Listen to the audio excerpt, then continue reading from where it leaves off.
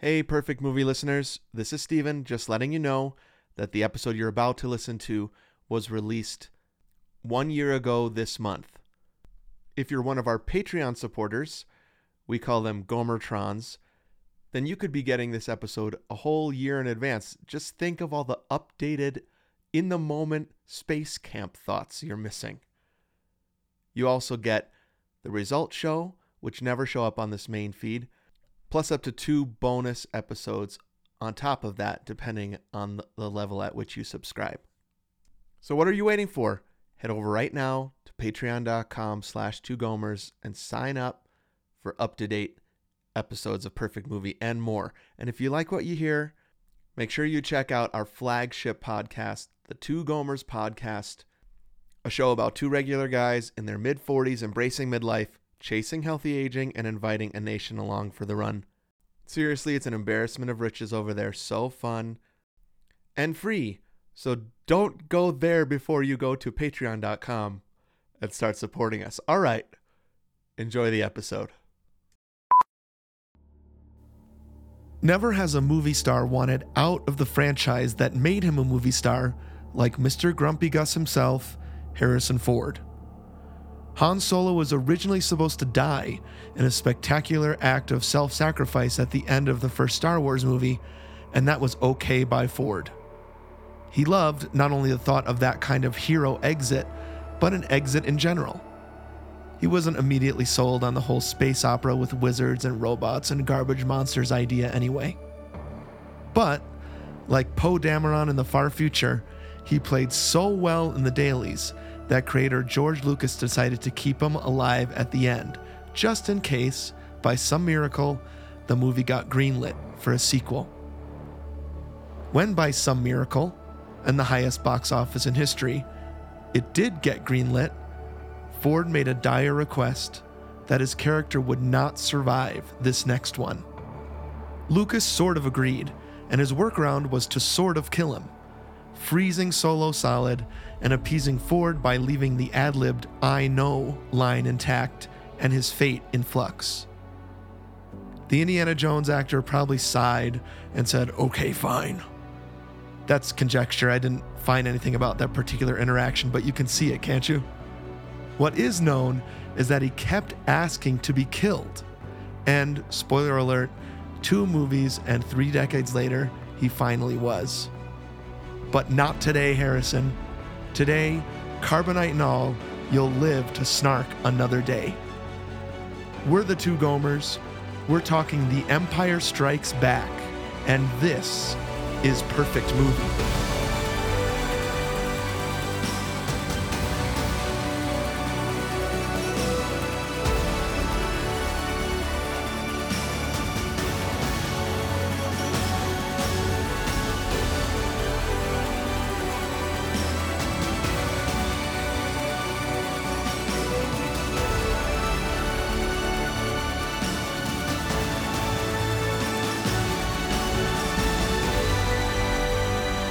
Welcome, everybody, to Perfect Movie, a podcast where 2 regular guys try to save the universe, one great film at a time.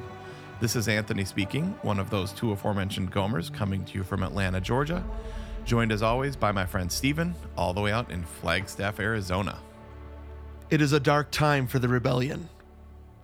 Although the Death Star has been destroyed. Should I read the crawl? I wish we had read the crawl in our Star Wars app. I totally agree. Do it. Okay, it is a dark time for the rebellion. Although the Death Star has been destroyed, Imperial troops have driven the rebel forces from their hidden base and pursued them across the galaxy. I like that there's a Death Star mention right away. Yeah. It ties it in. I mean, I'm not going to go off on the prequel crawls, but these make, like, you read the prequel crawls and you're like, what the bleep is going on? Right. Yep. The Senate, right? Like, yeah, the trade, whatever. The trade routes and all that stuff. Trade negotiations. That was the first of many times my stomach sank to the floor when I went to episode 1. Was like, trade routes. Right. That's what the crawl has in it. Evading the dreaded Imperial Starfleet, a group of freedom fighters led by Luke Skywalker, he gets a call out in the crawl. Yeah. Just like in Last Jedi. Isn't Luke in the last? He is in the Luke. Yeah, I think so. Has established a new secret base on the remote ice world, oh baby, of Hoth. The evil Lord Darth Vader, obsessed with finding young Skywalker, has dispatched thousands of remote probes into the far reaches of space. ... 4 dots. So good. For some reason, I wonder if that fourth dot was a mistake and they just kept it in each subsequent crawl. I like 3 dots personally. Oh, yeah. 3 dots is the only way to go. 4 dots is like, what? That's why I think it was a mistake. Yeah. But then they stuck with it. Is it in all of them? It's in all of them. Oh. 4 dots in all of them. Okay. I mean, I've watched these more than any movies, like, with a bullet. These are my most watched movies. This with 4 bullets. Oh, yeah. This might be my most watched movie of all time, maybe? Okay, that's interesting because I would definitely say, I know this is true. It's my least watched of the 3 originals. And I think I said this on the Star Wars ep. Oh, by the way, we're doing Empire Strikes Back. The Empire Strikes Back? Yeah, I wrote it on the one sheet. According to IMDb, it's Star Wars: Episode 5 - The Empire Strikes Back. And I think when you watch it on Disney Plus, it's Star Wars: The Empire Strikes Back in parentheses Episode 5. Oh, okay. Well, they would know. They own it. I guess, yeah, they make the rules now, I guess. Anyways, we decided last year we're going to do a Star Wars movie every January. Yep. We're starting with the OGs. Then I guess we'll go back to the prequels, which will be a lot of fun. That'll be fun, definitely. Yep. Release order. We should do it in release order. Oh, yeah. Absolutely. Okay, great. The Skywalker saga, I mean. I think we should do the 9 in release order over the next decade. Yeah, and maybe we can do Solo and Rogue One and whatever else comes out as needed or as desired or as bonuses or yeah. These are full devoted episodes on Perfect Movie. Yeah, absolutely. And that ensures our listeners at least 8 more years of Gomers. So that'll get us to 50. Wow. 50 and beyond. Yep. Maybe I'll be less grumpy about The Rise of Skywalker by then. By the time I'm in my 50s, maybe I've softened in my old age. So anyways, I would say that, and I did say this in the Star Wars episode, Return of the Jedi is my favorite of the 3. Right. I think this movie is the best of the 3. Mm-hmm. And I think Star Wars is the most watched. But maybe Jedi is. But this one is for sure my least watched of the 3. Okay. Yeah, interesting. I think it's the best score of the 3. I couldn't agree more. By far. And so this score is incredible. I know.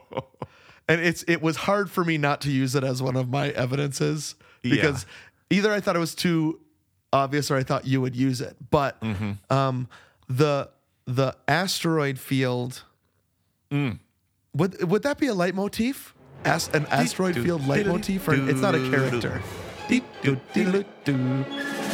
And then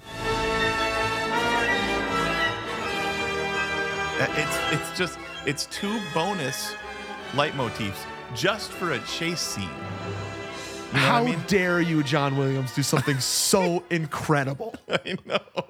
I mean, so in high school, I had one of those boom boxes that was 3-piece. Do you know what I mean? It was like this is a 90s high schooler thing. Speakers. You'd have like, yep. It was like a CD on the top and then 2 tapes. And then the speakers were either disconnected or they would like click in to the side. Yep, totally. Did you have one of those in your bedroom? Yeah, I had something like that. Like my mom had something like that. I was always, I was an audiophile, right? Audiophile from birth. Yeah, we had like a tube amp and then like Right. all the special components and then really nice bookshelf, or not even bookshelf. They were pre-bookshelf. Now it's bookshelf. Then they were like 3 feet high speakers, you know? Yep. Mm-hmm. So I think I got that boombox for Christmas or something one year. Oh, and yeah. I had a CD of Star Wars music, and I can't remember what it's called. I wish I could. But it had like all the best ofs on it. Oh, I bet you we could find, because there were so many of these CDs. So there was the one where the Skywalker Orchestra from like LA re-recorded all this stuff. There was that one. Then there were a bunch of Boston Pops ones. Then there was the London Symphony. You know, so it was one. What I remember about it was not a box set. It was one CD. I bet it was Boston I think I might have Pops. found it. Yeah, and I'm you're right. It was. Boston Pops. I'm looking for it. I'll find it by the end of this ep. Yeah. But that track, I can't remember what the track was called. Asteroid Field? Through the Asteroid Field or something. Most played track. I think it is my favorite John Williams piece of music. Wow. Yeah. And next to maybe Scherzo for Motorcycle from... Yeah. And those are very That's what you're similar pieces. So I don't Sure. know what that is about. Yep. I mean, quick. It's like nobody writes like action scene music like J-Dubs. You know It's what I mean? the Mickey Mousing, right? It's Tons of Mickey. You know what? I heard someone call it luking. Ooh, okay. And I was like, that works as opposed to Mickey like Mousing. Luke You know what I mean? Skywalkering? Like, Yeah. is that where it comes from? Luking? Okay. Yeah. I heard somebody I love say that.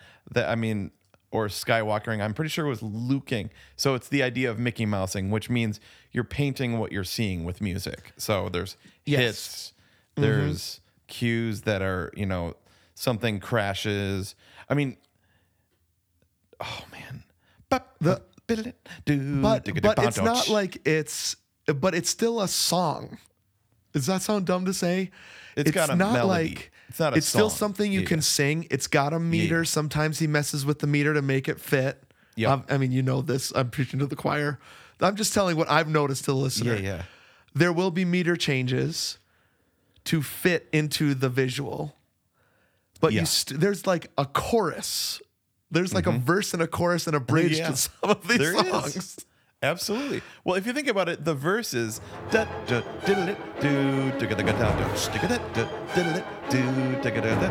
So that's the verse 1. Then there's Yep.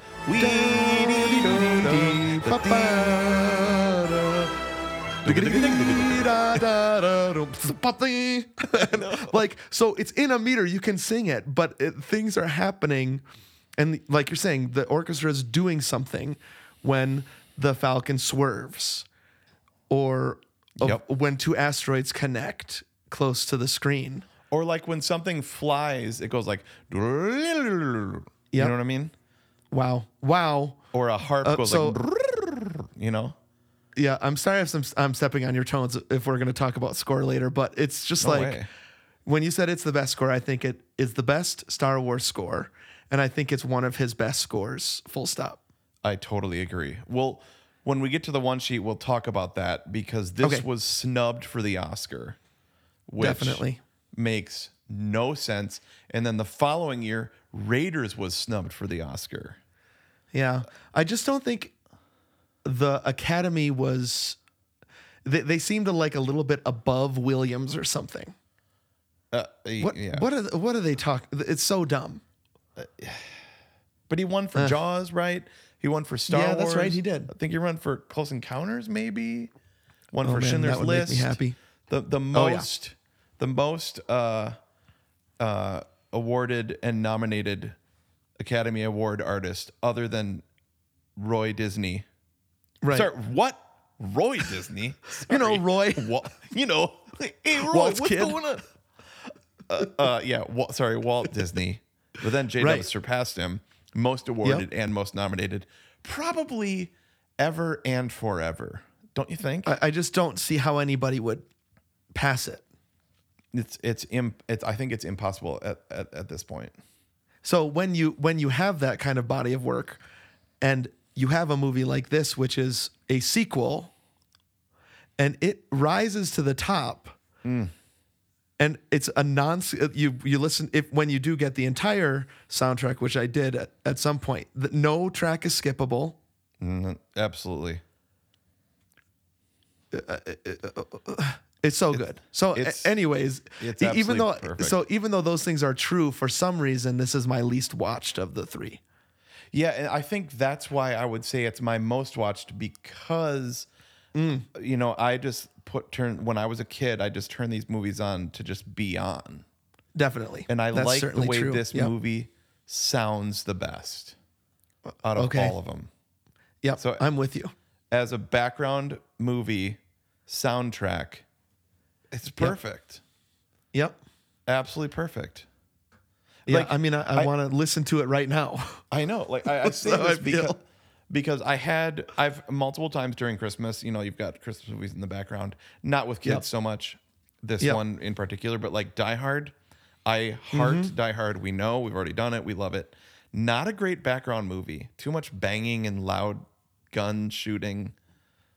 Yeah. I mean, I love the way Bruce Willis sounds when he says the F word so loud. That was he's just that was the other thing I screaming. forgot. Yeah. But you Right. can't necessarily have that behind you at a work party or a family party or a small group party. Right, exactly. Too many. Yeah. The soundscape doesn't work in that way. Yeah. So, like, as an example of a movie that we love that I don't necessarily leave on as just soundtrack for just daily living. But Right. Empire, I think, was the soundtrack of my youth, man. I mean, of course, New Hope and Return of the Jedi, too. Yeah. But, yeah. I we'll talk about this next year, but Jedi just hit me at the right point. And I do Yep. think it's more fun for a kid than Empire is. Yep. And Empire's dark. I Totally. like to have fun. So I love those Ewoks and I love Jabba the Hutt. And it also has 3 acts. We can't talk about Return of the Jedi. Okay. Empire Yep. Strikes Back. That's where we're at right now. We Yep. should go to the one sheet or else we're just going to talk endlessly and never get anywhere because we love this movie so much. Totally great. So much to talk about. The middle act of a 3, like George Lucas called this the middle act of one movie. So 4, Okay. 5, and 6 being one movie. This is the middle, like in a Wagner opera. This is when everything's falling apart. Okay. There's some redemption, but in general, it's like everything's being held on by a thread. All of your characters are thrown into turmoil. Your heroes messed up, right? Yep. So that's what this. God, dang it! Evidence. It's perfect because nothing happens, right? Like they're just thrown in turmoil, and it ends in turmoil, right? like That is so true. how brave is that to make a movie like that, where you leave and you're like, frick, right? Yep. Did they Yes, do and that I do anymore? think that the leaving of this movie was jarring to people. Yeah. Like, you cannot do this to us. It's the best of both worlds, part 1 of Star Wars movies. Wait, what? Yeah, no, that you said Right? that correctly, even though I don't quite understand it because I don't think I've ever seen those episodes. That will be changed in 2023, Yes. but it is, you're right. It's like Who Shot Mr. Burns? Yep. How about that? Who shot JR? Right. Well, I know Who Shot Mr. Burns. Right. Which I know is a parody of Who Shot JR. Right. But it's a season of TV ending. And this early, right? In the 80s when this didn't happen a ton. Did they? And Did you have they to wait do for this? a summer. I know, but did they do this with movies then? I mean, it's. I was reading about George Lucas saying he wanted to be like these serial Yes. cliffhanger Sure. Yeah. Good point. movies that he would see as a kid, where the the the stagecoach is falling off the cliff, and then it ends, and you have to come back to the movies to see what happens next. Yes, you hear that narrator be like, "What will happen? Who will die? Who will come back?" It's the Toy Story Woody's Roundup cliffhanger that never gets resolved. Right. Okay, exactly. So I guess maybe it's not that innovative in that sense, but it's just like I'm just trying to think of movies nowadays where you leave and you're just like, what? I think I got that feeling a little bit with Dune. Well, no, actually I didn't, because I knew it was the first. Right. But I do think there was a little bit of like, we have to wait for 3 years to see what happens next, and we already sat in the theater for 3 hours. Like, how dare he? I know. Like, I didn't feel that way. I'm fine with it. I loved it. It's like, cool. I can't wait for the next installment. Okay, sorry, Right. we're on the one sheet. I was just looking at episode 5 and thinking of that. Release date, June 20th, 1980. I would have been 1 year.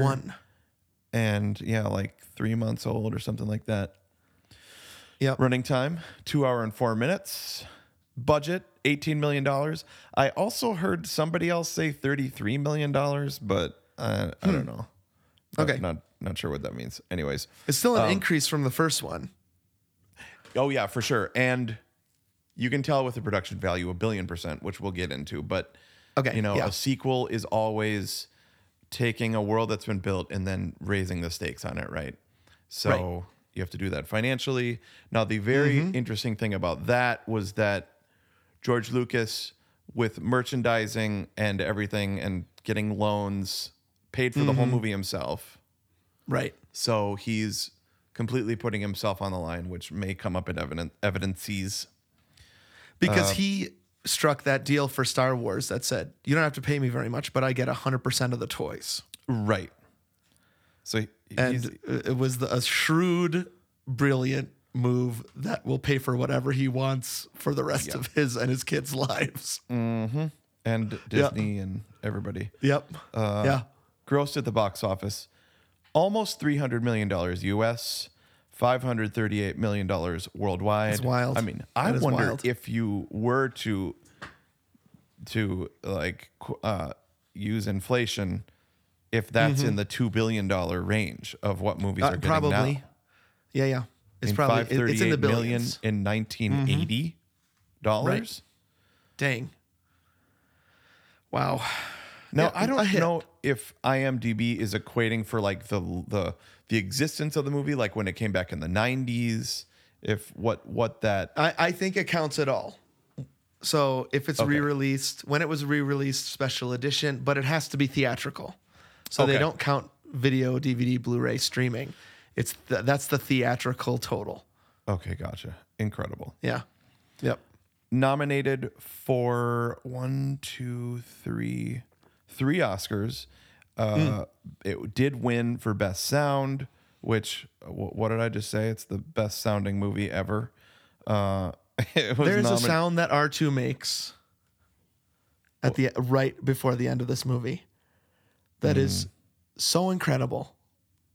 It's I'm going to try to find it. I don't know if I'll be able to find it. Is it But the- it is so good. okay. I mean, He goes, it sounds like, yeah, like, I know exactly the one you're talking about. Ouch! Pay attention to what you're doing. they're putting 3PO back together. 3PO's yelling at him. Great Yep. R2 3PO tension in this movie, by the way. So 3PO good. is so funny. Yep. That 3PO backpack, which I always wanted. I wanted to be Chewie carrying a backpack that looked like broken 3PO on my back. Totally. He's so pissed the whole time. It's And he perfect. and R2 are arguing at the end, and R2 just goes, Yep. Oh, no. I'll plop it in the editing for sure. okay, great. It won, or it was nominated for art and set direction, but didn't win. Again, that's crazy. And then it was nominated for score, so at least it got the nod. And it Yeah. lost to Fame. So that's really weird to me because Fame, I would think, is more of a musical. Right. That's interesting that it would win score. Like Yeah. it is a important, influential movie about music. I'll give it that. Totally. But I don't know that it would deserve a score, like best score win No. based on that. That is a different world. It's almost like there should be a different category, like music versus score. I don't know. Maybe that's. Well, I wonder if there was a best song Oscar then, and they didn't know what else to do with that movie, and so they gave it score. possible. Huh. Interesting. So I mean, I don't know who's still listening to the score to Fame. It's good, I'm sure. Songs but in Fame, sure, but Yes. score, no. yeah, you don't have orchestras all over the world playing the Imperial March like the Vienna Philharmonic is not. You know what I mean? Like they're. Yeah, right. Exactly. I'm not walking through Disneyland and hearing, "I'm gonna live forever." Fame. Yeah.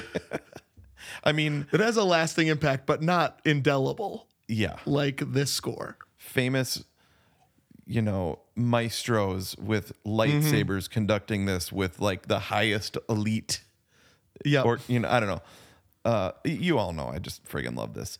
And it also won the Oscar for special achievement for visual effects, which is like kind of like a bonus Oscar. Right.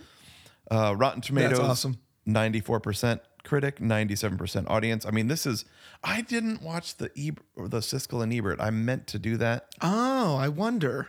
We could do that for the result show. Okay, that'd be fun. We also have to make that stew. Yep. Don't forget. And talk to Hack. It's on my list. Yep. Oh man, he revealed our special one-handed dang it. guess Shoot. that nobody would have been able to guess. Dang it. Okay. I know, has watched this movie more than maybe any movie. We'll have to ask him that. Okay, great. Yeah. Couple other important notes. So the director, Irvin Kershner, There he is. is one of George Lucas's professors from USC, I think. Okay. Or one of the California schools with lots of cool movie arts That they all degrees. went to, right? Yeah, Yep. the place. Yep. That's important because it's not George Lucas. Then Right. writer Lee Brackett, who kind of like wrote like the first draft with George Lucas and then actually passed away. Right. And then Lawrence Kasdan, who we just absolutely love, are Big Chill. credited as Big chill alert. Yeah, Big Chill. Oh yeah, Big Chill will probably come up too. Yeah. They're the writers, producer Gary Kurtz. This is all important because that lineup could have made the prequels like a different level. You mean if Lucas had continued to surround himself with people like that Yes. instead of kind of just becoming a weird android and writing some weird crap and everybody's saying, "Oh yeah, that's good. Oh yeah, Sounds great to me. Sand. Nobody likes sand. Put that in." I know. Rick McCollum, you know what I mean? Like George's Yes, vision was this and George's vision was the that. yes man, if I've ever seen one. Rick McCullum. That guy drives me crazy. I know. George had the idea that we're gonna do this, a planet full of lava, so we made it happen. But you've got yourself a Kershner and a Kasdan. Holy smokes! Yep.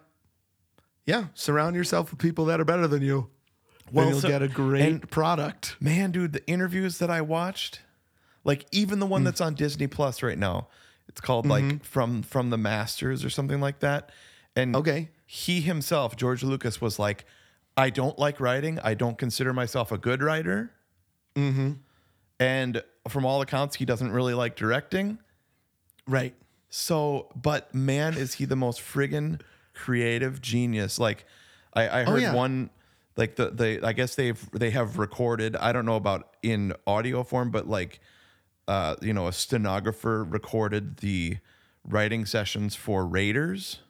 And I guess like all of the ideas just coming out of George Lucas's mouth were just gold. Yep. But then it's like, then get somebody that is a high J Yep. and fill in that, and then a great writer like Lee Brackett and Lawrence Kasdan to come with People that also will stand up to you probably yes. and say, that one is a great idea. It's not going to translate very well onto the screen. I know, I'm a screenwriter. There you go. Or there's no way I can direct what you just said. Yeah. I like the idea because that's what Lucas is. He's a big vision, big idea guy. I love it. Yep. But you cannot you could, but he has not shown himself able to make a great movie just on that. Right. Except for New Hope. Right. But he had his wife, Oh yeah, the editor. remember, who was like, you're not going to have a source of tension at the end. Yep. You better put Saved that in, Georgie boy. Dude, saved in the edit. Now, if he had Kasdan write the screenplay, Yep. because we might not have Tashi Station to get those power converters. You know, Right. And so, yeah, exactly. So thank you, the gods of Star Wars. Thank you, the Force, Yep. that we have Tashi Station. I am glad we do though, because it Me does too. make me happy. Love it. Oh, I love Tashi Station. I love that. Like, how do we make this milk look like it's from an alien world? I don't know. Blue food coloring. Okay. And then we are fixated on that for the next 40 years. I know, we just want blue milk out of those. What I mentioned. Remember the perfect containers. Just I want that white plastic set of dishes Yeah. in the blue. No, I milk. drank some blue milk a couple days ago. Okay. They sell it at Galaxy's Edge. Yep. It was just a little Disney World trip because I know you've got a trip coming up. Yeah. You got to try the blue and the green milk, Okay. but the green milk is far superior. Really? Yes. Oh. I would. So get them both. What am I saying? There's no way you're not going to get them both. Of course. I wonder what you'll think. I prefer the green. Okay. There is a place in Atlanta that makes blue matcha, Okay. and it's a blue latte, dude. That you know matcha, which is green yeah. usually. Yep. And it just makes me so stinking happy. Wow. There you go. I bet you it's better than the blue milk at Disney. And I mean, you know me. I'm a super fan. Yeah. But that feels like a miss to me taste-wise. But the green milk is to die for. Right out of that thing's teat. Squeeze it into my mouth.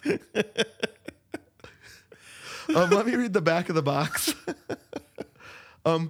Dude, could you put the asteroid field music in behind this? Sure, when I put read some- it? yeah, Or absolutely.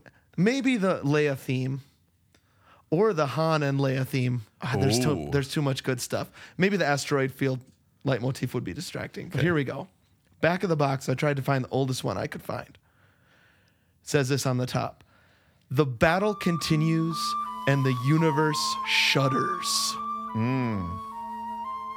Wow. I'm just getting word that sentence won the Pulitzer Prize for Literature that year. I love that. Wait, are you serious? Good job. No, I'm not. Okay. I was like, But what? it should. Here we go. I'm really digging this description, just so you know. The battle to save the galaxy from the evil of Darth Vader rages on in this spellbinding Star Wars sequel that is one of the highest grossing films of all time. In a spectacular opening battle, the rebels suffer a devastating attack by an Imperial army using AT-AT walkers. Han Solo, Harrison Ford, Princess Leia, Carrie Fisher, and Chewbacca survive and fight a running space battle against Imperial ships, while Luke Skywalker, Mark Hamill, seeks out Yoda, the ancient Jedi Master, to be trained as a true Jedi Knight. Meanwhile, Darth Vader is scheming to lure Luke to the dark side of the Force or kill him in their final showdown, a stunning duel in which Luke learns the secret of his destiny. This dazzling adventure introduced the charming, shifty rogue Lando Calrissian, Billy D. Williams, and Yoda, one of the most thoughtful, ingenious, and instantly successful characters to ever light up a movie screen. An awesome array of special effects, blazing action, and imagination, The Empire Strikes Back is hailed as one of the greatest motion pictures ever made. Dang. Good News Nation, it's in color, remastered several times, with that color friggin' pops. Yeah, it does. Especially on Disney Plus. We talked about this last time. They're doing it right there. That version on Disney Plus looks good. Looks so good. I do wish, still have a dream that they would put out in that quality the original release. That would be cool. Yep, you're right. I was thinking about that when I was watching it last week. 119 minutes I've got for running time. You had longer than that on the one sheet. Yeah. So I wonder if, well, it has been 204. played with a lot, right? 204, and then there's a special edition of 207. Huh. I don't know. I wonder what the one on Disney Plus is. Because there are, 204. I think, okay, it's 204. Sure. Yep. All right, so I think original was 119. Wow. And then extra scenes, which are on Disney Plus, 204. Then there must be a special edition that's even longer. Huh. Rated PG. Makes sense. It's still in 1980. I mean, this is a great movie. I can't wait to talk about it. Put it on trial. Is it perfect? Let's talk about it. All right, let's head in. Luke Skywalker and Han Solo rescued the princess, destroyed the Death Star, but their story didn't end there.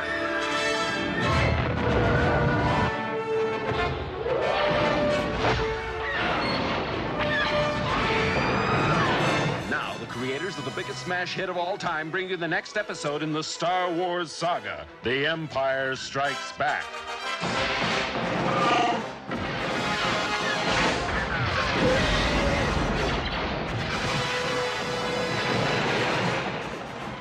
Continuing story of our band of heroes.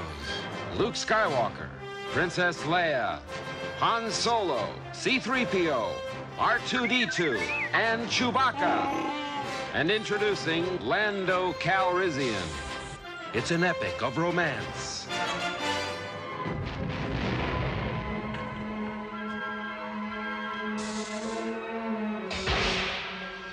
Of heroes and villains.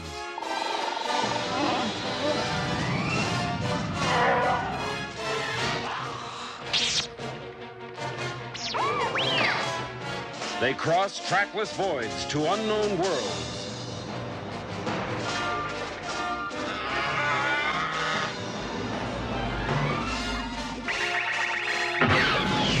A galactic odyssey against oppression.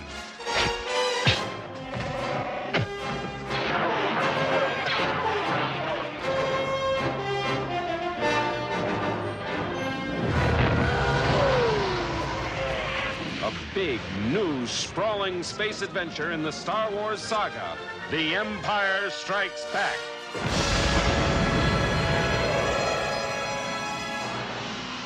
Coming to your galaxy next summer.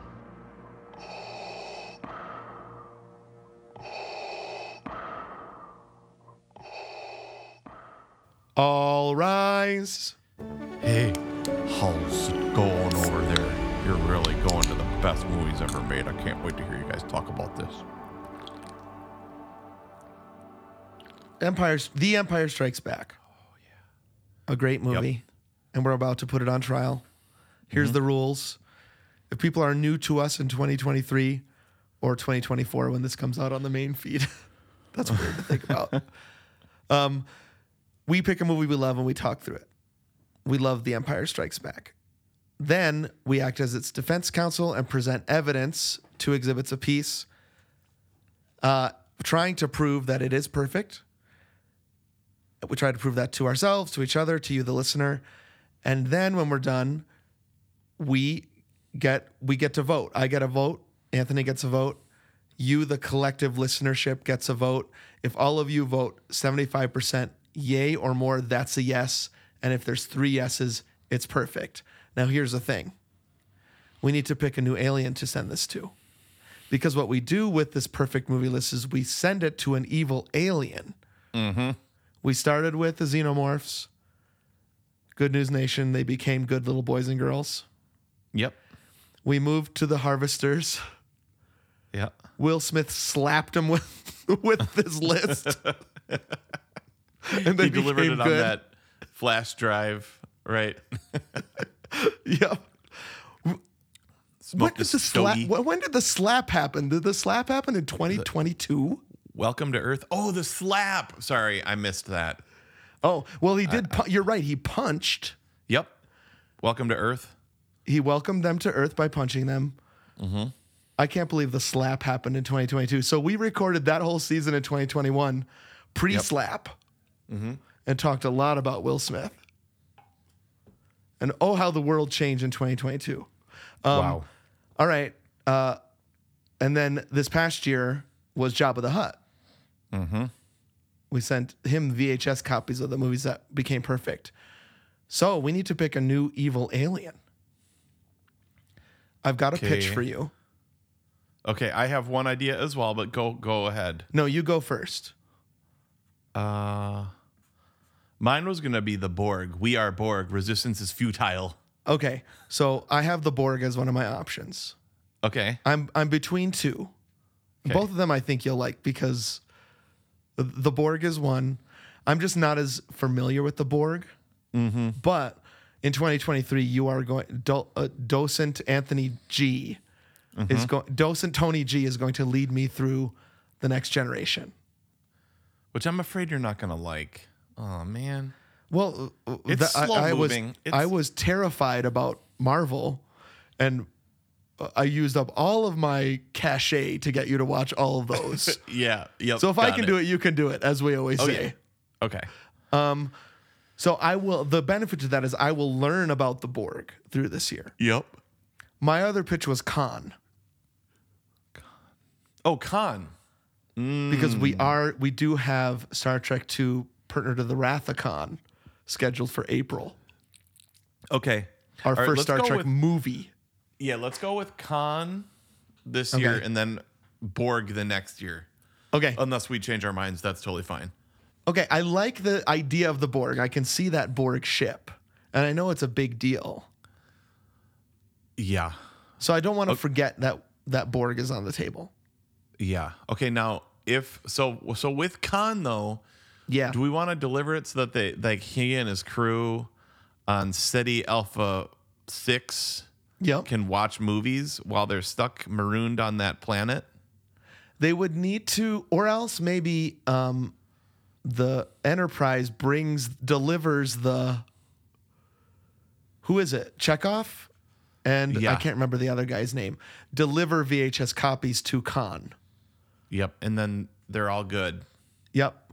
Instead of those bugs that go into their ears, Yeah. they insert something. Well, we'll figure it out. But Khan is going to be watching these movies. Okay, good. I love it. And if they're perfect enough, he will be converted into a real nice gentleman. Okay. Yeah, those bugs are part of the trauma of my youth.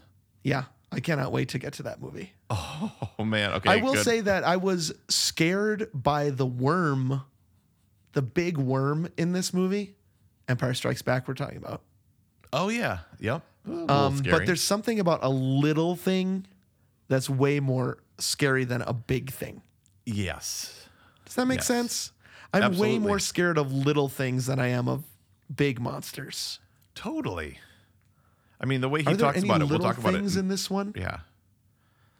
I don't think there's any little thing. There's not a lot of little creepy things in the Star Wars universe. No. Not like Temple of Doom. Temple of Doom.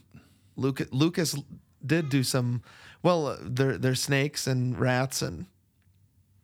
Yeah. The bugs in Temple of Doom. Yep. You. Mm-hmm.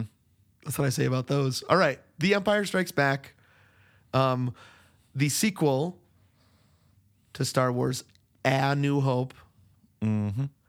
This isn't one of my evidences, but I will say I feel like that is a much stronger title. Empire Strikes Back. Yeah. A It's New perfect. Hope is weak sauce. Starting with A. Yeah, it's just one of several. A New Hope. Yeah. This is it's not like the It's a full sentence. Yeah. The Empire Strikes Back Yeah. is just that title crackles, bro. It's so good. I mean, it's like who? The Empire. Right. What That's are they the doing? subject of the sentence. Yep, they're striking back. Yep, they're About striking what? back. Yep. Well, remember that last movie where they blew up the Death Star and almost killed everybody? Well, we're striking back. Yeah, Right? they're mad. They're mad, and this is their response. Back striking.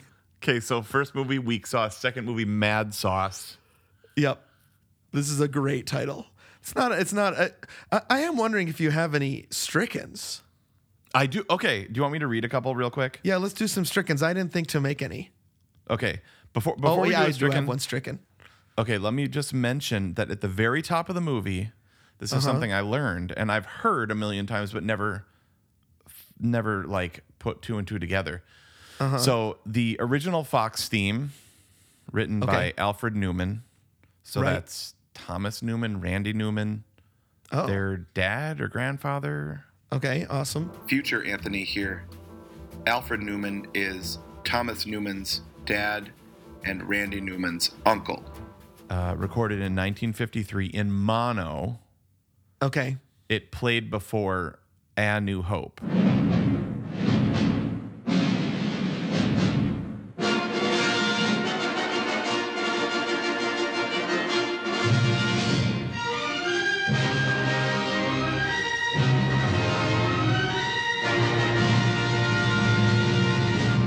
And J-Dubs was like, and George Lucas wanted to continue to use that theme.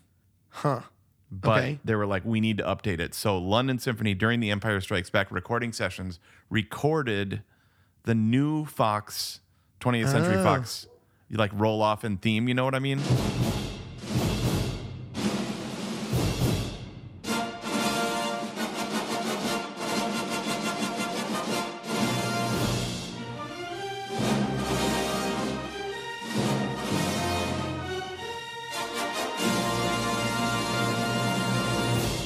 So this was the first movie that was used for, and I believe that recording is still used to this day. Okay, If wow, that's they- amazing. So that's kind of cool. There's kind of a cool little trivia. Yep, Okay. but you're not Stricken. striking that. Oh, this No, is that just Stricken. ruled. These are the Strickens back here. That's a bonus. That we're I also doing. have a perfect food. Okay, great. Okay, Strickens. Yep. First one. I'm wondering what you think about this. I have a minor problem, and this is just super dumb, that not all the things were thought out before they were made. So Okay. I think about a J.K. Rowling or a J.R.R. Tolkien, Yeah. where book 7 is being thought about during book 1. Sure. So Yep. like the kiss is up there in the Strickens of grossness because Now, there's a lot of kissing in this movie. I know, but Did you notice that? Like, it's high. Besides episode 2, probably is the most kissing in this movie. There is Okay, yep. one kiss though that you're talking about. the one specific one where brother and sister basically make out? Now she kisses Luke again at the end. I noticed this time. Yep. On the lips, Oh yeah. but it's like more of like a deathbed comfort kiss. Yeah, but you wouldn't do that to your sister, bro, or your brother, Absolutely not. right? But that first kiss, the kiss where Leia's mad at Han or Han, as they all call him through the that's my Stricken. oh, okay. Halfway through the movie, everybody starts calling him Han. Even 3PO. Yep. They forgot that his name is Han because Lando called him Han once. Right. Anyways, Leia's mad at Han because she is obviously into him and he's being a jerk. yep. Let me ask you a little question here. When we see Leia and Han arguing in the hallways of Hoth, Yep. do you think at that point the two of them, do you think that They've already Right? known each other in the biblical sense. yes, I got yeah, some sort of I got some vibes this viewing around that they've already sure that they've You already mean- done that. Well, yeah. What does he say? I don't know where you get your delusions, laser brain. Laugh it up, fuzzball. But you didn't see us alone in the South Passage. She expressed her true feelings for me. Right. And she's offended by that. She's like, "No, I didn't." Right? She's bucking up against that. Yup. I don't know, man. I think at this point they've already they're Yeah. kissing up a storm, at least in some of these Hoth hallways. Oh, definitely. I mean, and it was war. They were crazy times, right? Like, let's have a few laughs. Like, Yep. I'm sure. Yeah, probably. I mean, Yeah. don't you think after A New Hope, when they were all celebrating, Oh yeah, there's some hanky panking going on now. honky panking, Hanky or honky pank? honky ponk, Hunky ponky. So anyway, she's mad because he's being a jerk, and she just like kisses Luke, Yeah. not only on the lips but like, and he's like hubba hubba. He puts his hands behind his head. Oh yeah. I mean, Leans back. that's an erotic kiss. So your thing is like, if that wouldn't exist if Lucas knew what was going to happen in Jedi. Right. Now, let me push back a little bit on this, and I did to Kaz the other day when I was talking to Okay. him about this. Yeah. Yoda, though, says there is another. And we know now that he's referring to Leia. Did Georgie Boy know that Yoda was referring to Leia? Okay. Yes. Now, what did you and Kaz say? Kaz pushed back and said he could be talking about Anakin. Yup. So I've heard the Anakin theory, and I've heard there is another meaning. Either he had a twin sister, or there was another person, but it wasn't necessarily Leia. Oh, okay. That also, Lando calls her Leia. You're right. So there's Leia and Leia and Han and Han. The thing is, nobody else calls her Leia, but all of a sudden, everyone's calling him Han left and right. Right. It's weird. Yeah. Okay. I buy that, what you just said, the most. Okay. Which is Lucas had an idea that he would have a sibling. Yeah. And then between Empire and Jedi, he was like, "Oh, what if it was Leia?" And that Yeah. became what it was. That's what I think. Okay. Yep. And now and if anybody's new listening to this, stricken means this cannot be taken into account. That's why we're striking it from the record. Right. But he's writing by the seat of his pants, which is how movies happen. And there's deadlines, and there's there was like this thing where if he didn't write a sequel within a certain amount of time, he was going to lose the sequel rights, which would be crazy to think about that. Definitely. Yes. Crazy. Yep. So I heard an interview with George Lucas where he was like, we put in there is another to say we might kill Luke, Okay. to let the audience think, because he's like, He's because in in the first danger movie, of dying. yeah, he's like, don't think he's just going to survive. Even Yoda Yeah. knows he is likely to die here, but that's okay because there's another person out there. You don't know who it is yet. yes, and that Wow. wasn't Okay. I love that. necessarily Leia at that Right. moment in Lucas's mind, but the plot device was, y'all, Luke isn't sacred. Like Luke might not make it out of this. Man, if I could have a time That's good. machine and a memorization wipe machine and watch this movie in 1980, not knowing when Right. Luke leaves Yoda that he might die, and not knowing that Vader was, spoiler alert, Luke's father. Right. And we will get to that in my evidences. Okay, but those reveals, but I can't wonder even that imagine. too. Yep. So I'm All just striking it from a writing standpoint because, like, I would love this idea that this was all I don't know why I'm striking it, but does that make any sense? Yes, it does. I agree. Like, it would be cool if you really knew this stuff and you weren't approaching each new movie with a legal pad brand new. I also like striking it because I don't want to hear from a lot of our listeners. Oh, but what about the kiss? Like, no, we're striking it. Yep. Okay. Second strike is the episode 4 thing not being episode 4 until episode 5 came out. Okay. That's it. That's part 2 of this not all thought out thing. Right. Yep. Because it's connected to that for sure. Yeah, because originally this was called Star Wars 2, not even Empire Strikes Back. Right. Couple more. Force training inconsistencies. So Rey is like immediately can fly the Falcon and use a lightsaber against Kylo yeah, but Ren. you're striking something from Force Awakens. That has nothing to do with Empire Strikes Back. No, but that has nothing to do with this movie. This is a Star Wars strike. Is like why okay, the Force use in the final lightsaber scene with Luke and Darth Vader. We've seen Vader in Obi-Wan. Just like no, this is not allowed. You're not allowed to strike things from Obi-Wan. So strike that because that's the future of the movie making. That is J.J. Abrams' fault. It is nothing to do with Ivan Kershner. Is that a name? Irwin Kershner or George Lucas at this moment. Got you. I think if you do, I think you have to take this movie compared to Star Wars. That's fair. A New Hope. Okay, yeah, because way better striking lightsaber things fights. that Abrams did 20 years later. I don't think we could do that.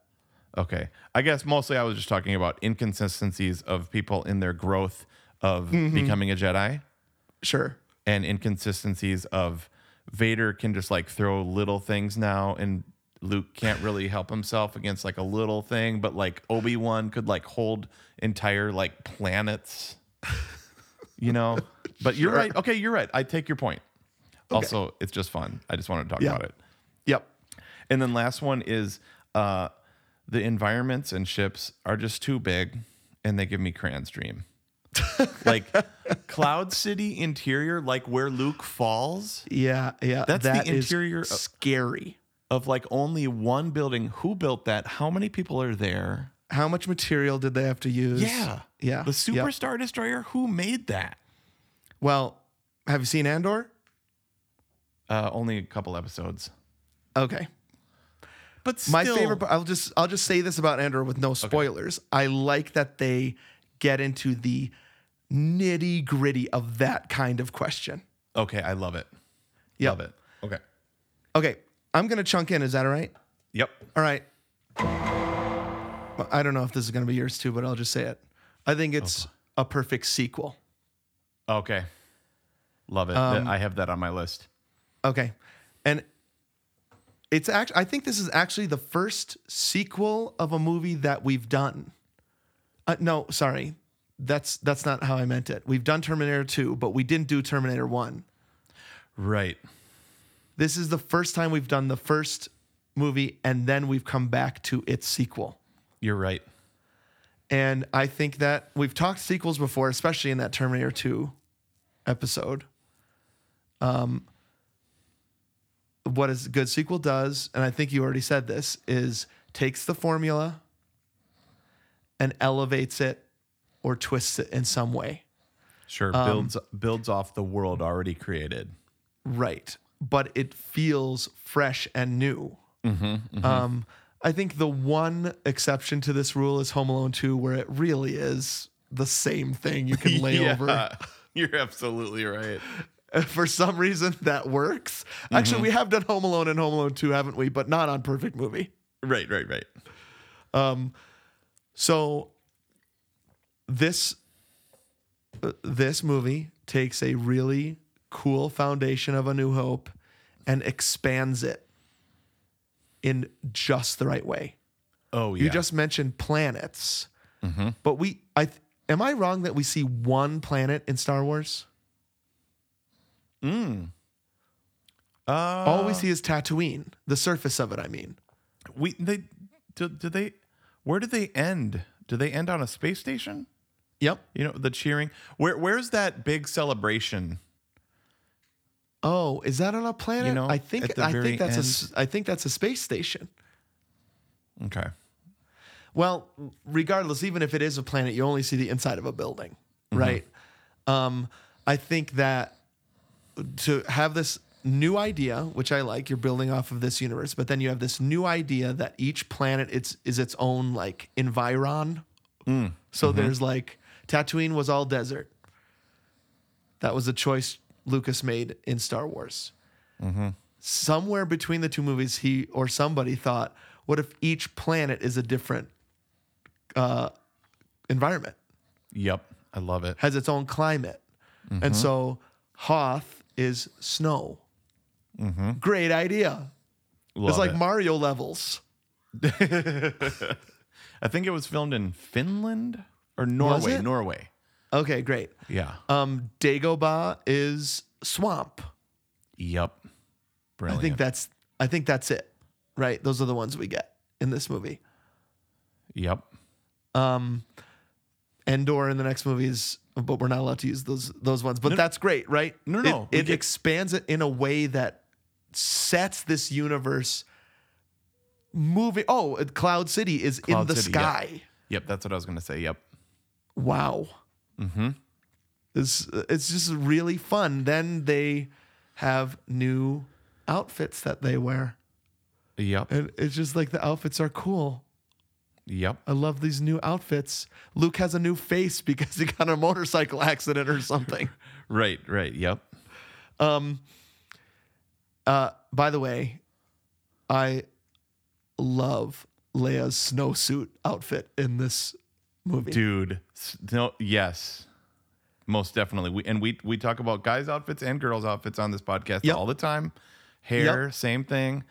Yes. Yep. The snow the snow suit is incredible. Yeah. I mean, Totally. I'm sure some kids had their sexual awakening with the metal bikini in Last Jedi. I mean, not Last Jedi. Return of the Jedi. Jedi. Yep. That never did it for me. Yeah.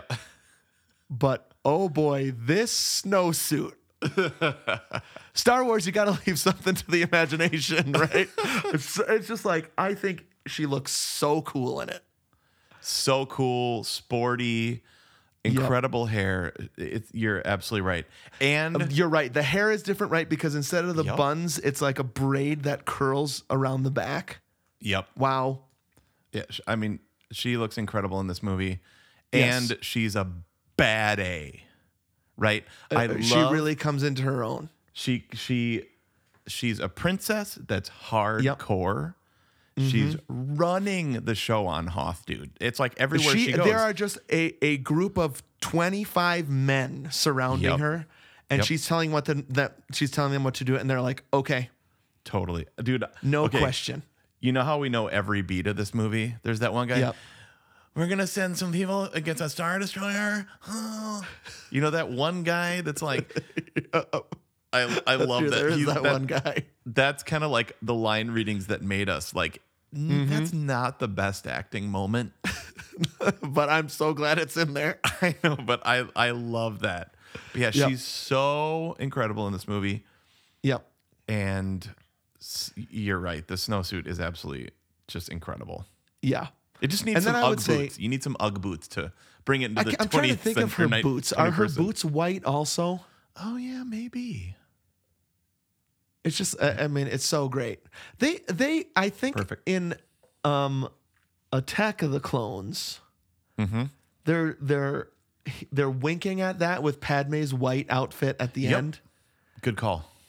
but they can't help themselves. They tear it apart, and you see her midriff. I don't need Yep. that. Right. I want thick material. Amazing. And just like shooting that, the guns are incredible in this movie. The laser guns, it's just all so good. Yes. Okay. Let me jump on board. I'm not going to Okay. chunk in because we're still talking sequel chat. Mm-hmm. Okay. So I wrote this down. I was talking to my phone the other day. I said, "How do you up the stakes from the world and all civilization is going to end?" Yep. And that's episode 1 or episode 4, sorry. New Hope. There is just a solid, clear ending to A New Hope. It is a complete picture.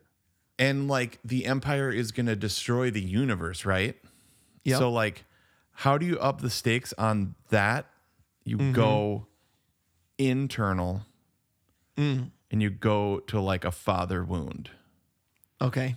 Yeah. And that's what the writing did in this one. Like it was more like the apex of the movie, like the climax of the movie is the conflict between father and son. Right? It's not huge world against huge world or rebels against the Empire. It like in the end, like the climax is no, I am your father, right? And like the movie in that sense is actually a lot smaller. Well, there's no Death Star. Totally. This movie stands out because there's no Death Star. And so there is, especially toward the end, you're right, there is no battle even. Nope. The big set. So I heard George Lucas talk about this in an interview too, and everybody can watch it on Disney Plus. He said, I got the big set piece out of the way at the beginning because the movie was about the conflict between father. It was about Luke's training and the conflict of father and son. So he's like, I didn't want it to get jumbled up. And this is from the original screenplay of Lee Brackett and George Lucas. Okay. So like the bones were set in place by them. And he even said, he's like, I don't like drafts. I don't like rewrites. You just do all that crap. Oh my gosh. I'm just making my skin crawl. As a writer, doesn't that make you be like, what? Isn't that the best part? Yeah. Well, I do think that there is a similarity here between him and J.K. Rowling in that neither of them had an editor in toward the end of their careers. Oh, really? And I don't think the drafts, I don't think there was much drafting being done in those final books of the Harry Potter series, which is why the 7th, I think, is a mess to me. Okay, they're a heck of a lot longer too. Like just they thicker. get so long, and if JK, let me just say this: don't introduce a billion new weird names in the final book. We just want the characters we love to resolve their conflicts. Oh, that's so. Super I think funny. if she had an editor, they would be like, "Who is this?" Yeah, I gotcha. To get rid of it. So I do think he does still. Lucas still has editors at this point. He does not clearly. anymore in the prequels, and so here they're elevating it in the right speed and the idea that he has, which is genius, to do an incredible battle scene. Hoth is stunning. Hoth is the best. I mean, the introduction of this is more of his brilliance, but the AT-ATs, like Aaron and I watched this last night. Like, what a friggin' cool new battleship that you've never seen before in your whole life. Like the rebels, fighter jets, whatever you call them. Those speeders. I think Yeah, they're the speeders. I love they're those. speeders, and they look so good. It's all, again, on the ground. Yeah. So even the battle itself is more close, right? More intimate. The space stuff you get is the asteroid stuff, which rules. Millennium Falcon. It's a chase, not a battle. Yes. Yep. Cat and mouse. So you have to give it to George Lucas. If this was his idea, it's a piece of genius to get that battle out of the way, and then just to let them simmer in their internal struggles for the rest of the movie. Totally. I mean, that's what it is. Okay, then as far as a sequel, it plants in our minds the way all movies from now on are going to be. So like if it was just one with the Fox theme, then the crawl, then a space shot. This one, Fox theme, crawl, space shot. Yep. You know what I mean? And then the next one, Fox theme, crawl, space shot. So it makes it like from being like a one-off, the frick, that was incredible. Yeah. This movie turns it into a franchise. Yeah. You know what I mean? Like, great call. like, yes. and the idea that before this, so it goes episode 4, then holiday special. Right. So this Everybody's favorite. I know, but like how horrid that is as like the second thing to come out. But then Which for I'm this- sure made people nervous. Like, is this Yeah. what this is? Yeah. Yeah. Yep. And then this is like, nope, forget the holiday special. This is what we are. And we are now not just a one-off incredible blockbuster. We are a juggernaut franchise. Well, and the bold move to not give it an ending Yes. says, well, you're right, to name it number 5. So that places it differently in the universe, because then your mind goes just wild about what happened to 1, 2, 3. Dude, that was like our entire growing up was like, what is 1, 2, 3, right? Yeah. Did a week And I go by kinda where you miss didn't it. think I about kind of one? miss not. Yes, I agree with you. Not a day went by, and I miss those days. so, and so it's number 5. It's in a greater universe. We're not ending it, so you know there's a third one, Yeah. or who knows how many more. Yep. So it's really smart and a great sequel move to say this is a part of something massive. Yeah. And Wow. remember when we heard that it's not I wonder when the rumor started that it's a trilogy of trilogies. I don't know. I don't know, but I can't remember when I first heard that. I will say after episode 3, I was thinking we'll never get 7, 8, 9 now. That's it. Mm-hmm. And so that was why it was so incredible to hear about 7. Yep. I mean, we were blown away. Yeah. All right, anything else about sequel chat? Yes.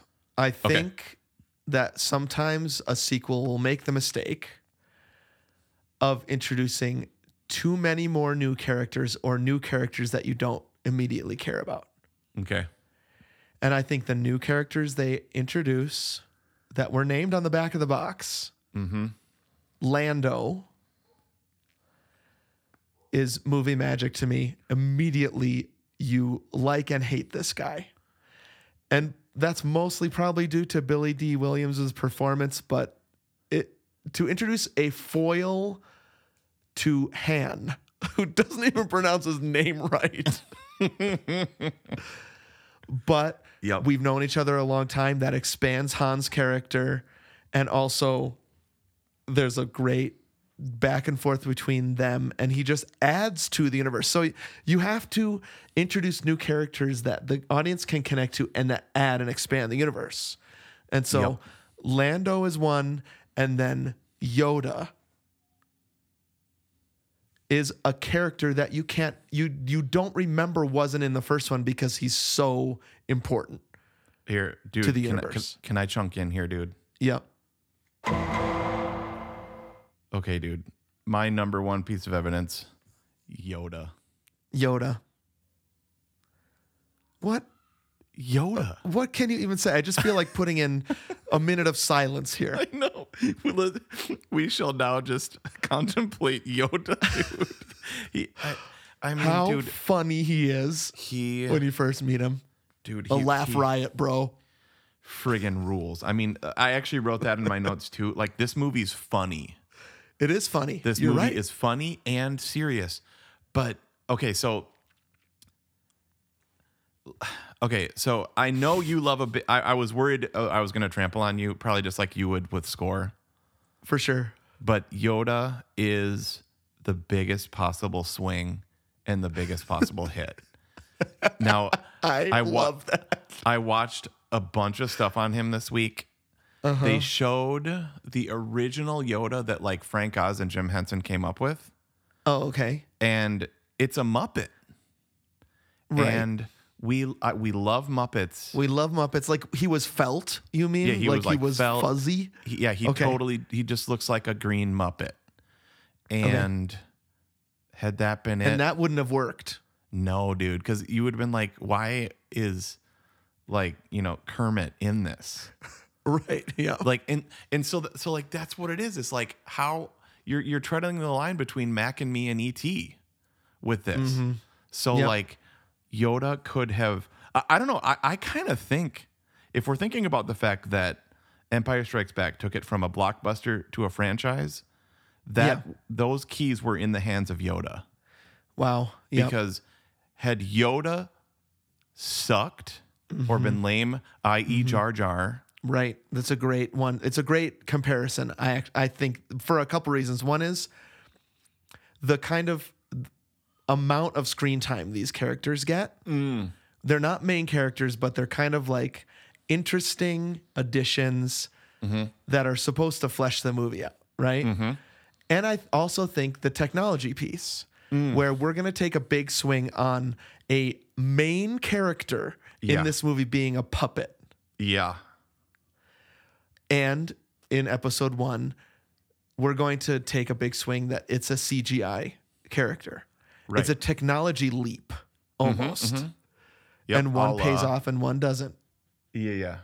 And because our buddy from Back to the Future, Robert Zemeckis, he tries to do those swings. Sometimes they hit, Yep. sometimes they miss. I mean, you got to give people credit. I mean, James Cameron does it like crazy. Yes.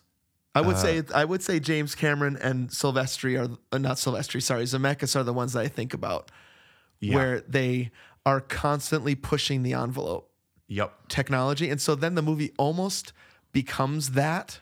Yeah. Terminator 2, the T-1000, right? Yep. Like, and what's wrong? The problem with Zemeckis right now is he's gotten ahead of himself and he can't control it. Sure. Now I'm Yeah. curious about Avatar. The second Avatar looks pretty controlled to me so far with the trailers. I have tickets for Sunday to go see it. Oh, wow. Cameron's never let me down when it comes to that sort of thing. Right. You don't have the uncanny valley of No, Partner to Polar Express ever. no, because with he's Cameron. figured it out that the way he uses technology is on either inanimate objects like a boat, right? So Yep. Titanic is stunning technological achievement, but it's a boat. It's wood and metal. Yep. Metal in T2, or he goes alien.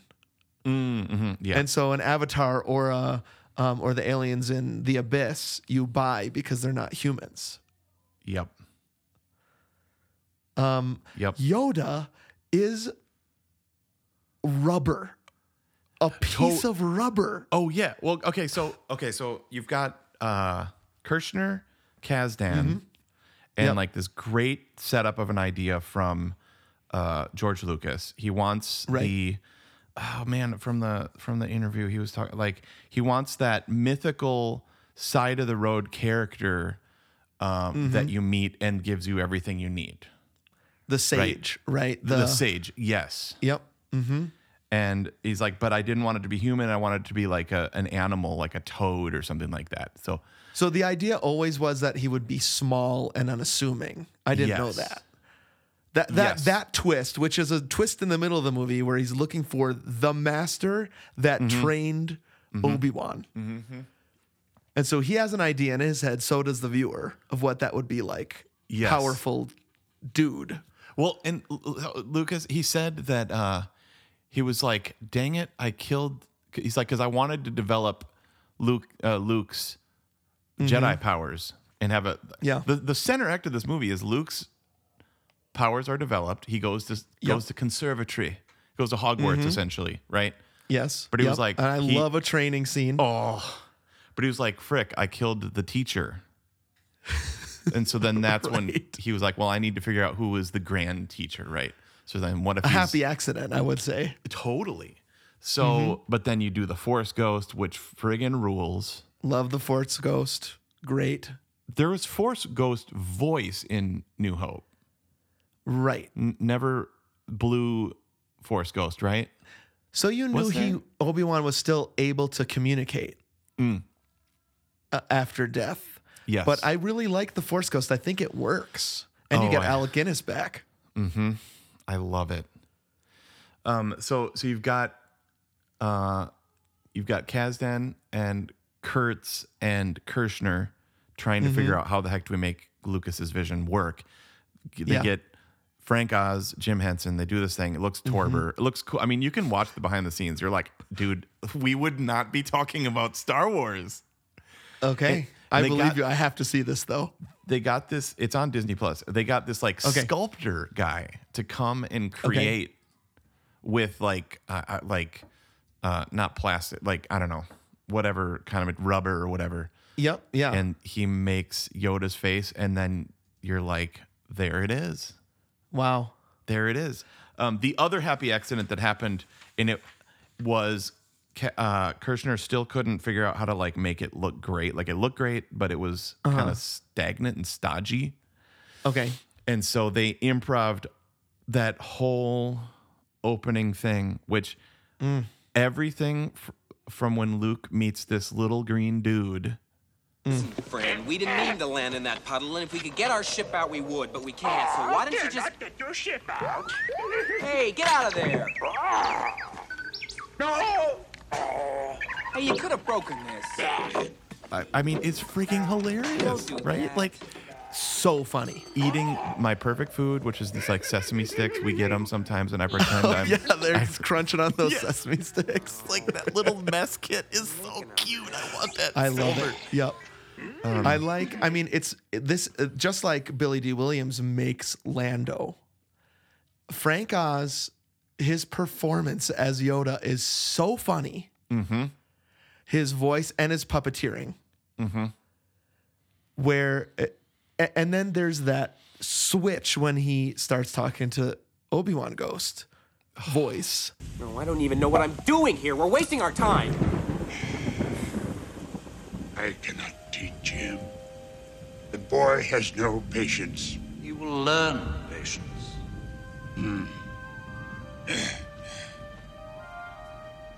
Much anger in him. Where everybody realizes, including Luke, oh crap, that's Yoda. Yeah, this guy that's been banging on the tin can of R2D2 for the flashlight, like. I love it. I could watch that banging all day long.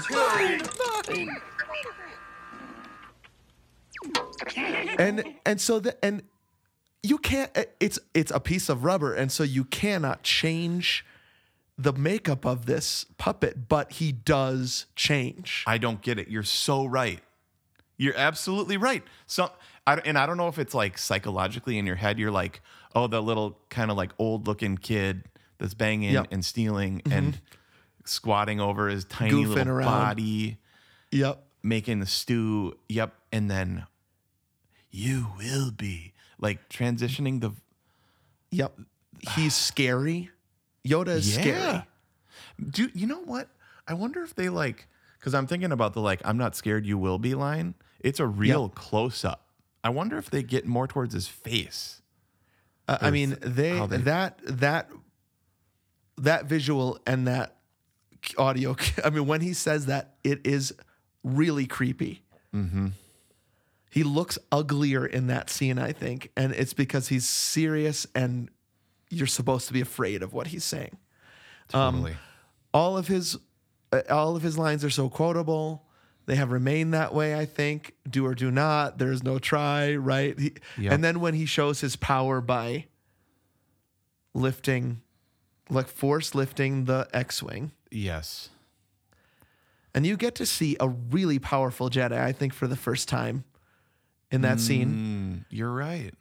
Because there's not a lot even in Star Wars of the kind of telekinesis side of the Force where you move stuff. Mm-hmm. I think really the first time you see that is on Hoth when he gets his saber out of the snow. Yep, I tried that when I was a kid so many times, dude. Me too. Me too. Usually with some sort of remote control or toy, but like if only like that snow scene with the lightsaber. Mm-hmm. Totally. I guess I would have to watch A New Hope again to see if there's any of that at all. The Force in A New Hope is more like you can control what people do a little bit. Obi-Wan does that. And then you have a little bit of foresight or connection. Mm-hmm. So that you're a better person or especially a better fighter. But do they move things around? I don't think so. He says, turn off your computer, like, use the Force, Luke, right? Like, don't, remember when he's like, I need my Nava computer to see where I'm going to shoot the thing? But that's not, no, but I don't think there is. So he lifts that entire spaceship out of the sugar. You get a little bit of E.T. there in the score, I think. And I mean, I know it's not E.T., but there's that for such me, like an amazing part. I think that so like you said, the asteroid scene is your favorite music. That's my favorite music. It is chill bump inducing. I can almost not cry thinking about Maurice Murphy, right? That principal trumpet.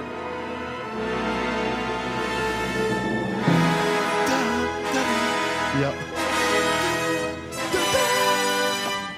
And then, dude, when they redo that exact thing with the not LA Phil, but the LA Orchestra in episode 9, except it's Luke raising the same X-Wing fighter.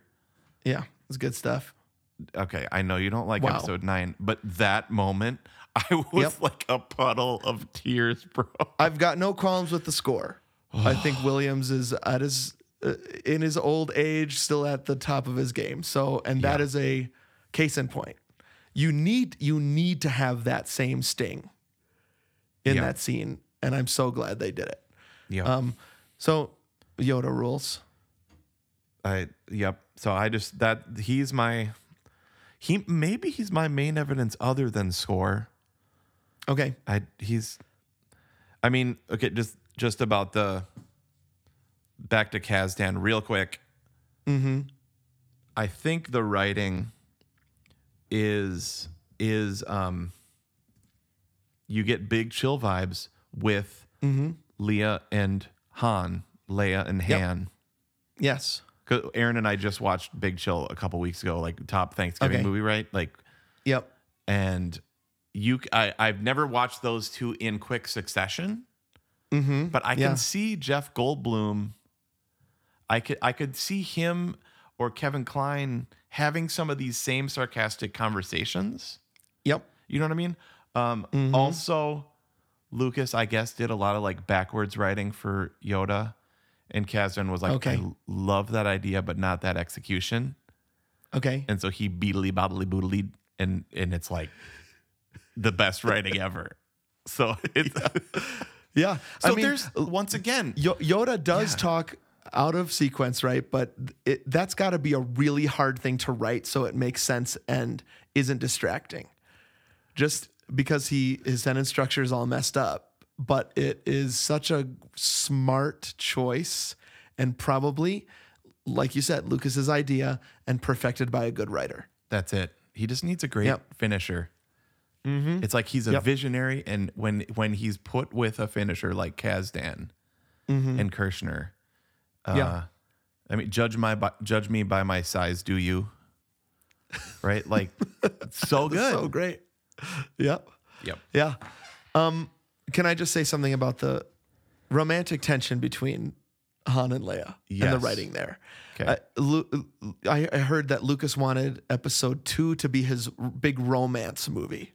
And you could do a lot of comparing between the second in each trilogy, right? Sure. I think that this movie is much more romantic in its kind of sexual tension, and the "I love you, I know" is just so far beyond anything that happens between Hayden Christensen and dang it, what's her name? Natalie Portman. And Natalie Portman. Both actors that I like. Mm-hmm. Could not have less chemistry between those two actors. Oh, totally. I mean, it sucks. And they look incredible, right? Like they're on that. Oh, yeah. Like, dude, you could not have set up a more perfect, beautiful looking date. Like they're in the grass. You know, watermelon things walking around. And he's like, I find you intoxicating. Like she looks unreal. That's the problem. George Lucas wrote is this how people talk when they love each other? I don't know. They say that his they nipples? are we supposed to? Right. And Han says, "You're trembling," to Leia. And that line packs so much sexy punch. I know. And she's like, "I'm not trembling." And he's like, "You are. I can feel it." And they're just like in some sort of like closet. I know. My hands are dirty. My hands are dirty too. What are you afraid of? Afraid? You're trembling. I'm not trembling. You like me because I'm a scoundrel. There aren't enough scoundrels in your life. I happen to like nice men. Nice men. Very nice. It's the difference between trying to write words and letting two incredible actors who I think were doing it also off camera. Oh, really? Is what I hear. I think I remember that. There's, wow. and I actually think it's a pretty similar dynamic that was going on. They just had a love-hate relationship, those two actors. Yeah. And letting them just act. Yep. And not have to explain everything in what they're saying. Yep. So it's some sort of combination there. Can we just, before we go? Yep.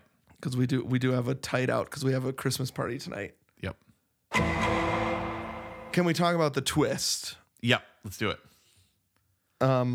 Which I think really works, obviously, stood the test of time. I wish, like you were saying, for a time machine where I didn't know it. Mm-hmm. I think it's a little hard to talk about because everybody knows it. Yeah, it's totally. Like, nobody doesn't know that Vader was Luke's dad. I mean, it is the twist heard around the world. It's like this is the best sequel of all time. That's like the best twist of all time. And it's before it was the twist of every movie. Yeah, that right. The good guy and the bad guys were somehow related. Yep, he did kind of redo it with Leia. Now the twist is if it's not true, you know? Uh-huh. Yep. Kaz and Amy have still not told their girls.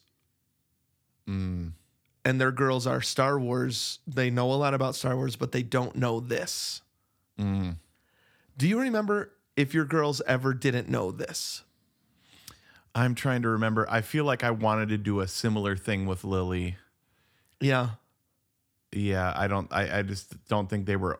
I think we had already watched this. Okay. But I did have a similar desire as Amy and Kaz. Right. Me too, but I don't even know when my kids found out. Right. So either you're not careful enough and it's just in the water, or you just watch it when they're really young and it doesn't pack a punch. Yep. You know, you don't get, when you're 5, you're just watching a movie and things happen. You're not connecting them to one another. So you just know that Darth Vader is Luke's dad. Yeah. I knew it because I saw Return of the Jedi first. Right. You're like, oh, duh. Yeah. So even I didn't get to experience it. But from what I hear and understand, it was pretty culture breaking when that happened. I can't imagine it. Sounds incredible. Yep. Me neither. And you can't replicate it even in Star Wars. And so who is Rey? What is Rey's lineage? No matter what you find out, it's not going to pack that punch because you're looking for it. I think the beauty of the twist in Empire Strikes Back is you didn't know you were supposed to be looking for that. Yeah, that's why it's so good. Like we did want to know who's Kylo, who's Rey. Yep. And I think you're always asking those questions. The Palpatine revelation was cool. I think the Palpatine revelation was cool, and I think you know my opinion. I wanted them to stick with she's a nobody to circumvent this twist. Yeah, necessity. Yeah. Right. But we knew who Luke's parents were. They were killed by Darth Vader. We heard that in the first one, and so it's not even a question. You're not even thinking about it. Yep. So then when it's revealed, your mind doesn't know what to do, is my assumption. Yeah. It's just like, what? It would have blown your mind. Yeah. It would have blown your mind because you weren't waiting for it. And then, yeah. So when we hear in Last Jedi that Rey is a nobody, you doubt it. Right. Or you hope it's not true or something. Mm-hmm. And you're always chasing that bigger reveal. In Empire Strikes Back, not present at all. It's so awesome. Yep. I'm totally with you, dude. I just think Yep. I still like the Palpatine reveal, and I liked the Kylo Ren reveal that he was Han and Leia's. I like that one. That one worked for me. That one was awesome because I didn't know I was supposed to be looking for it. Yeah. Gotcha. Dude, can I say one more thing about the score and then we got to go? Yes, please. Dude, just second piece of evidence real quick. Wait, what was your second piece? Oh, the sequel. The twist. My first was sequel. The second was a twist. Yeah. Got it. Okay. Just my second one real quick. The score, I mean, it is perfection. Mm-hmm. It is perfection. From what I understand, he wrote over 100 minutes of music in 6 weeks. Wow. He's Herbert W. Spencer. There's so many great videos of those two working together. If you ever think that John Williams doesn't do his own, like, have a deep connection to his orchestrations, just watch that, because even though he has a brilliant orchestrator in Herbert W. Spencer and many others, he's like, okay, but this is French horns. These are he's writing with pencil and paper, which he still does, and just so detailed and intricate. There's just one leitmotif that I just want to talk about real quick, and that is Luke Skywalker, right, is a perfect fifth, right? Yep. Do dee da da dee dum, right? Yep. Yoda's theme is a perfect fifth, but it goes down. So, dee do dee Yeah, do. dee. Great theme. The theme is it's perfect. But here's my I'm covered in goosebumps right now. here's my psychoanalysis. Okay. Your first half of life, you're Luke Skywalker. You're going up. You're striving. Yep. Right? You're brash. You're youthful. You're trying to make your mark. Yoda is going down. Giving, generous, giving away, wise, humble. You know what I mean? Yes. He knows, I think, he's nearing death. Yup. This is my last pupil. And I'm going to impart everything I have. And so he goes, ba-do, dee-doo. It's instead of the bum, which that's the Luke trajectory. Yeah. Like, just think of that heroic theme. And then I don't know if J-Dubs was thinking of that. Yeah. But I bet you he was, dude. Yeah, so that's what John Williams in the liner notes. And I heard this on a score podcast. There's a 4-part. There's 6 different podcasts on just the score of Empire Strikes Back alone. Yeah. And just John Williams said that Yoda was that the orchestra is showing his honesty, his simplicity, his wisdom, his seasoned experience. And that's what this leitmotif is supposed to represent. Simplicity. Just think of Richard Rohr. You know what I mean? Oh gosh, my microphone just fell off. I just saw his microphone fall right off. Think of Richard Rohr or Rollheiser. Oh, I do. Right? Yep. Like, I don't know. So that leitmotif going down instead of going up. I love it. Love. I never noticed it before. That's amazing. Hey, I wrote a list of goosebump moments. Okay. Hit it. Can I just read it? Hit it while I fix my microphone. Okay, here we go.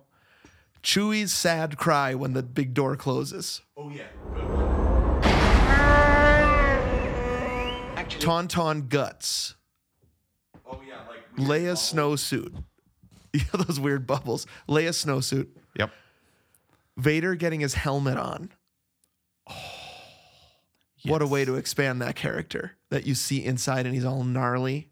Yep. Big Worm. Yep. Puppets. Another puppet that works really well, I think. Yep. Muddy R2. I love seeing R2 all muddy. Love it. Boba Fett. Yummy. Love it. No, there is another. Harrison Ford screaming Dude, when I he's think being tortured. I actually think Harrison Ford is all in on this.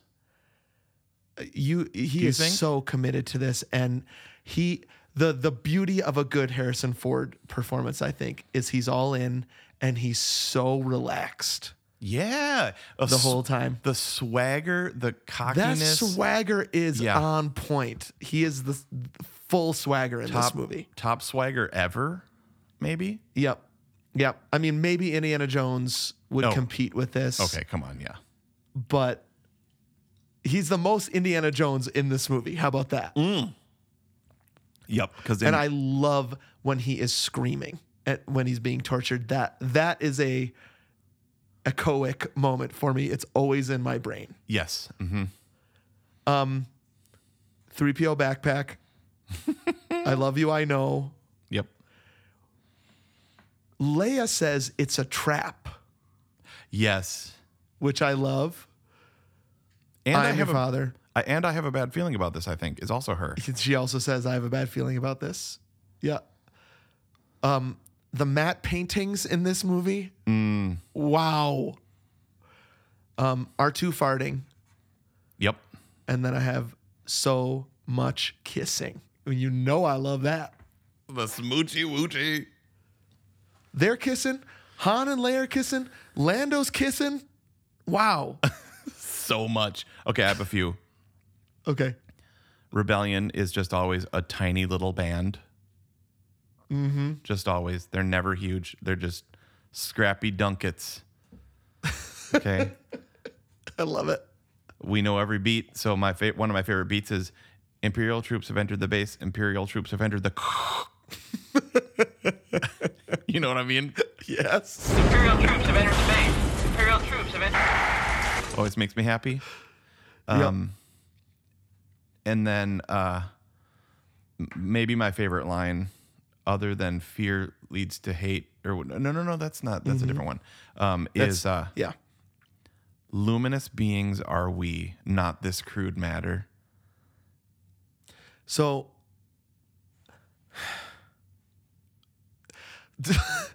the fact that Yoda's saying that, right? Yeah. They're taking the way he speaks. Yes. And they are making it, I say this without any shame or embarrassment, making it poetry. That could be that feels Shakespearean, that line. Totally. And so they're taking this goof that Lucas thought of, which is he speaks out of his syntax is wrong. Yep. And Kazdan right there is making it Shakespearean. What a line.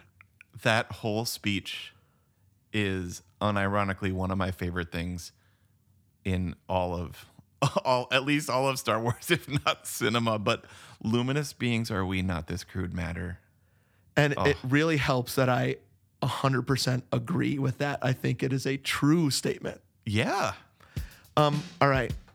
We love this movie. What about you, nation? You can vote. The best place to vote is our Instagram, instagram.com/2gomers. Follow us on Facebook, other places. You can also find our link tree on our Instagram. Thank you to all the people we love, Adam, Jason, Davis, and Annie, for helping us out with this podcast. We're headed into a great new year. Now, I am headed out for throat surgery. Yep. But before then, I asked you, Anthony, can we do a Steven's Choice before I go, just in case something goes wrong and I never speak again? That won't happen, but yes, sir. Of course. And so I have chosen a comfort movie that I will be watching before and during surgery. I don't know. The Iron Giant we're going to do in February. So Awesome. Back to some animation. We haven't done that for a long time. Mm-hmm. One that I truly, sincerely adore, The Iron Giant, coming in February. Can't wait, dude. People should tune into our result show coming in a couple weeks on the bonus disc. Like we said, a special mystery one-handed guest. You'll never know who it could possibly be. Cool. I'm assuming a lot more to talk about The Empire Strikes Back, but geez, dude, that was a great app. Totally, man. Okay, so let's take a 3.5 hour break now. Okay. Come back for the Christmas party. All right, dude. All right. Great app. Super fun, man. And happy watching The Iron Giant.